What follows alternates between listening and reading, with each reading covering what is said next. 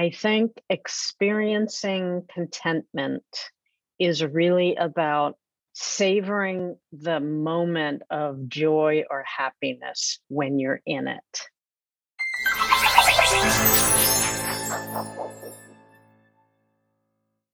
Hi, everyone. We're so glad you're here on Doc Working the Whole Physician podcast. I'm Jill Farmer, one of the co hosts of the podcast, as well as a lead coach at Doc Working.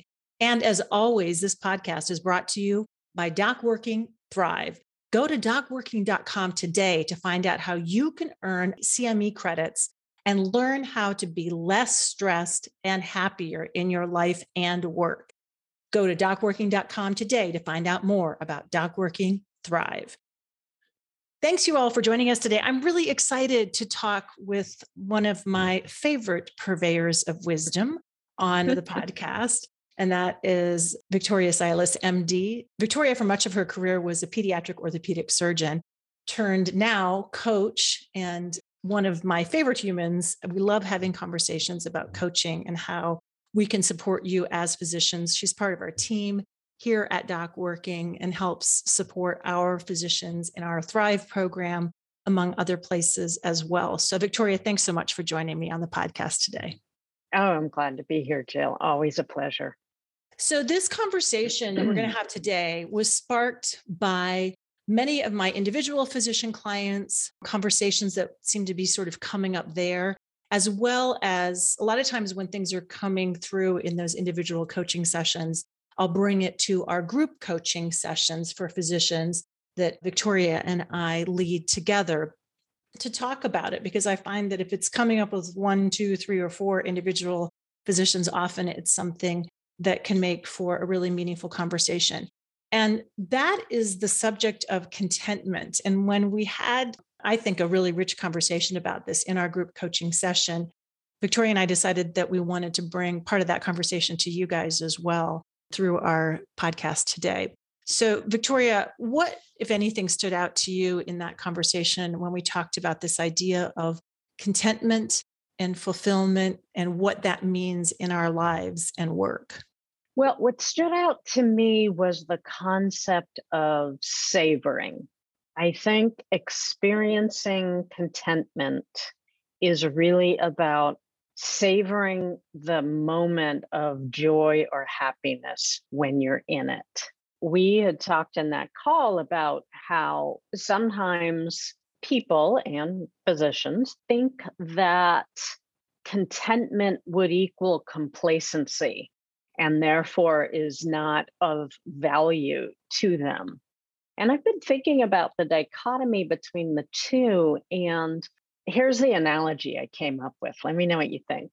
So, to me, complacency is when you're driving around doing errands and you hear a song on the radio. And it's a song that's really popular now. So, you hear it all the time. I mean, you do like it, but you also hear it all the time. So, you're kind of not really paying much attention to it, just going about your day, keeping on task for the things that you need to do. Versus when a song comes on the radio and it is a song that you love, but you haven't heard it in a while and you haven't thought about it in a while. And it comes on the radio and you just have this moment in the middle of all your errands and to-do lists of contentment as you listen to the song that you haven't thought about, but really love. So that's what I've been thinking about. How about you, Jill? I love that metaphor to think about it that way, because that is the biggest thing that I think came up and why I started having these conversations is so many of my physician clients and others in the healthcare profession who I was having these conversations with, I think conflated, right, the two terms, complacency and contentment. And it came out in two forms, right? That they're sort of like, well, I'm content, but they said it with that tone of voice. And I was like, yeah, but are you really? And are you really just listening to the song that is not really your favorite?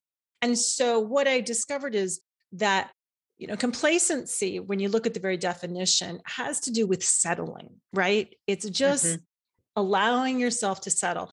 And it's not evil, but it often is a cover story for some form of avoidance to do something that we're afraid of, right? So I'm just going to let myself be complacent. And complacency isn't really even associated with satisfaction, right? Contentment by its very nature in its description. I love looking up the definition of words to kind of reclaim a definition that is empowering versus kind of letting some of those imprints or old records that play in our head that have somehow messed with or morphed the definitions of things in a way that's not meaningful. Contentment, by its definition, means a sense of satisfaction and happiness, right? Complacency has to do with settling or being willing to put up with.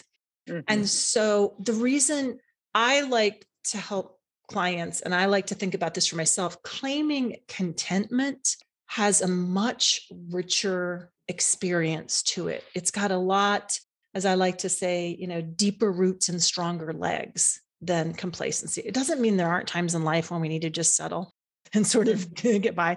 But when we can challenge ourselves to say, what might make that sense of satisfaction or happiness deeper? How might I let myself be a little more fulfilled and let that inform my sense of contentment? I think it's just a richer and more vibrant way to live. What comes up for you as you hear me say that?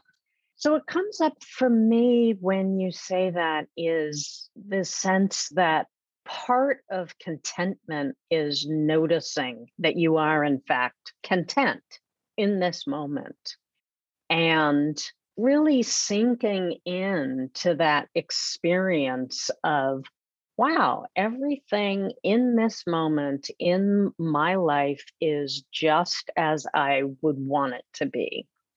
So I think we can have a lot of experiences where that sense of contentment is possible, right? But if we are all up in our heads and worrying about what we have to do tomorrow or what happened today in the office or the operating room, then we're going to miss that near perfect moment. Because I don't think contentment is really ever going to be a steady state for humans. I mean, I think there are times in your life when you can spend more time in contentment than out of contentment. But I think it's the nature of living for us humans that contentment is never going to be what life always is. And so it's allowing it to blossom in those moments when it's potentially present and noticing it and treasuring it. I love that. And I think that it goes back to your first point, which is around savoring, right? When we kind of slow down and pay attention to, and we know from just a lot of psychological research that savoring is something that humans forget to do, but it actually has a powerful impact on our mindset and our experience of living. And so I think that's one way that we can bring more contentment into our life is to sort of be willing to pay attention to it and savor in the present moment when it's there. I love that.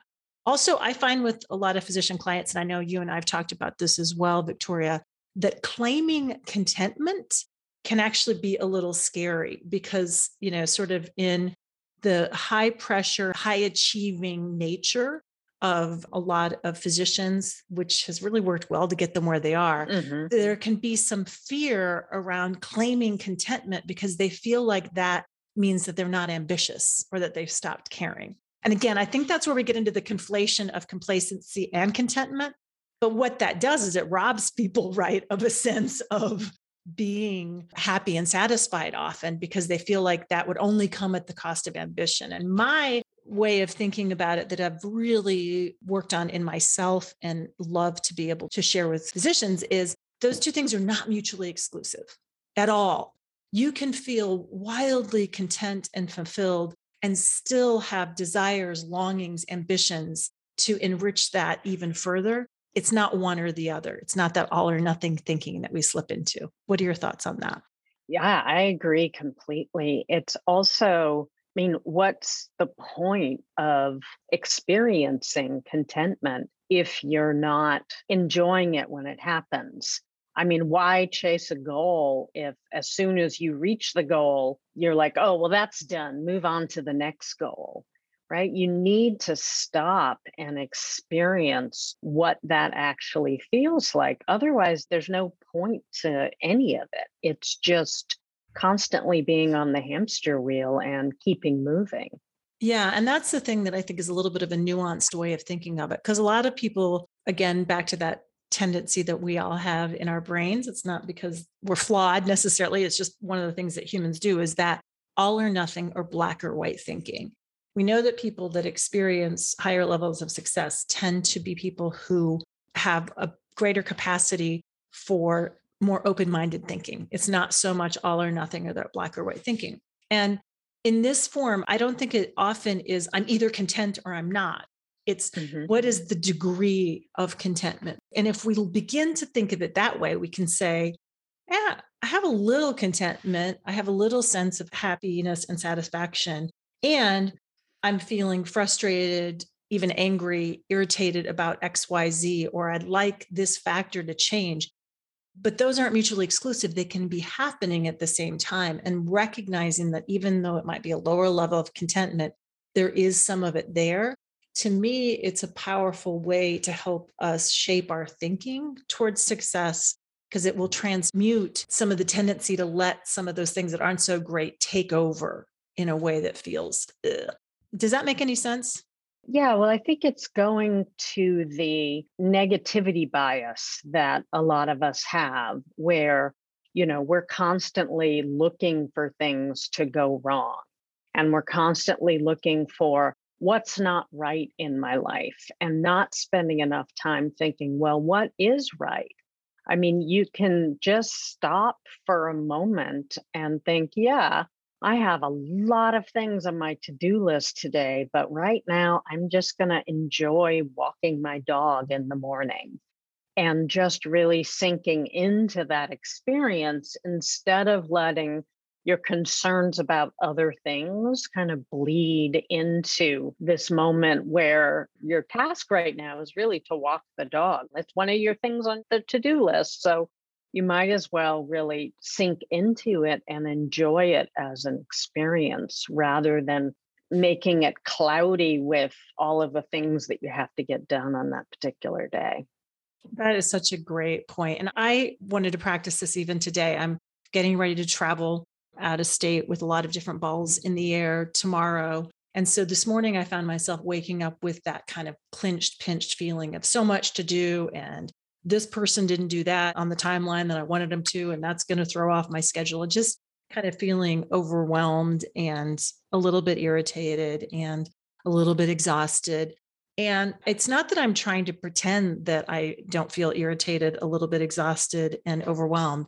It's that I wanted to understand that even though I have those feelings, I could find that part of me that's still quite content about and still feeling fulfilled and still feeling happy and satisfied about the fact that I get to take a trip tomorrow.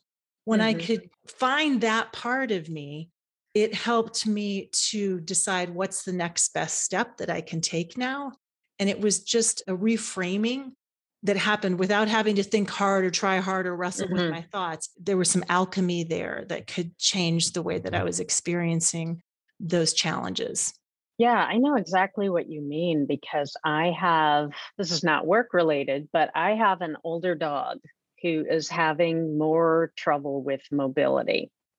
And I could spend all of my time when I think about her, thinking about how, she is not going to live forever and what that'll be like when I lose her.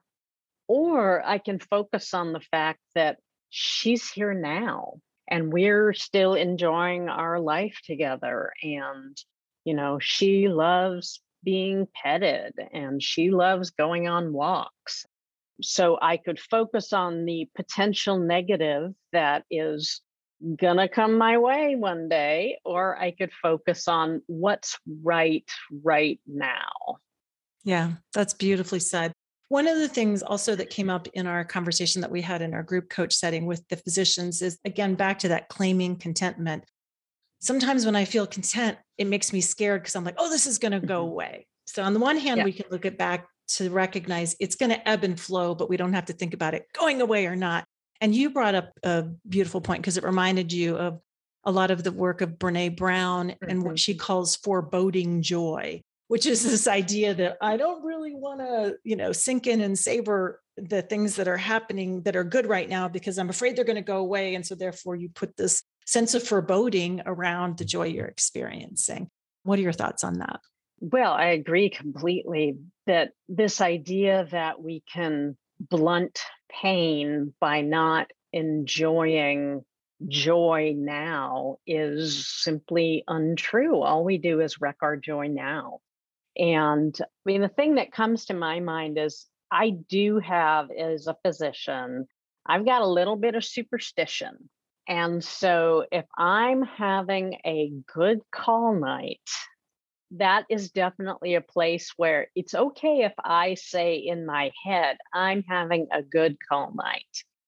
But God forbid my mom should text me and say, I hope it's quiet tonight. I'm like, no, not the Q word. It's a bad word. And to me, that's a little bit of that foreboding joy or being superstitious about, wow, if I name this as a good day, then something will happen. The other shoe will drop and it'll stop being this experience that I'm currently maybe not enjoying, but at least not hating. When somebody's kind of expressing that to me in a coaching session, I'm like, sounds like we're waiting for the other shoe to drop. And guess what? You are an incredibly brilliant person and physician who is going to be able to handle whatever shows up if the other shoe drops. But by you looking around for the shoe to drop, you're missing out on the experience of living and thriving now. And so that's, I guess, the final thought that I wanted to share about this today when it comes to thinking about contentment and, being content and being willing to claim content is I'm going to invite all of you to just, you don't have to think about it really deeply, but to notice the parts of your life where you're experiencing some happiness and some satisfaction, and to notice whether you're willing to claim it. And if claiming some satisfaction doesn't invite you to take some inspired action so that you can claim it and experience it and let yourself enjoy it. And one of the ways to do that, circling back around to the beginning of the conversation, is to pick a song that lights you up and play it in the morning when you're on your commute or getting ready for the day to remind you sort of what that felt sense of being happy and satisfied is. It's looking at, a beautiful sunrise or your favorite tree and just owning the sense of peace and calm that you have. As you begin to practice that more, I think you'll be really impressed with how much more space and real estate contentment is willing to take up in your life when you pay attention to it.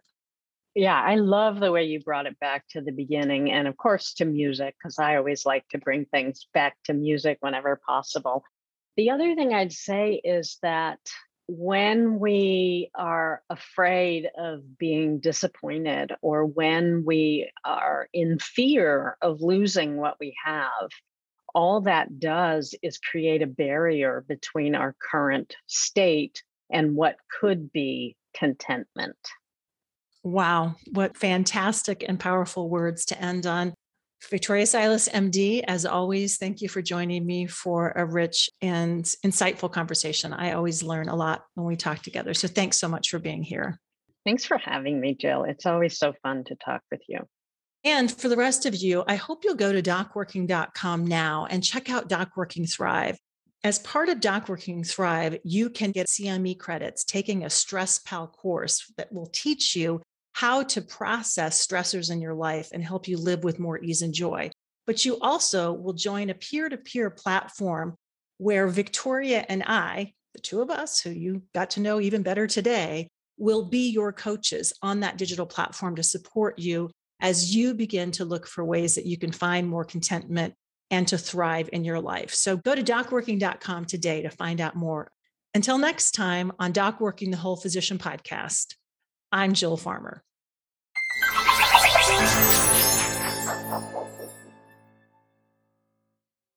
I'm Amanda Taryn, producer of Doc Working the Whole Physician podcast. Thank you so much for listening. Please don't forget to like and subscribe and head over to docworking.com to see all we have to offer.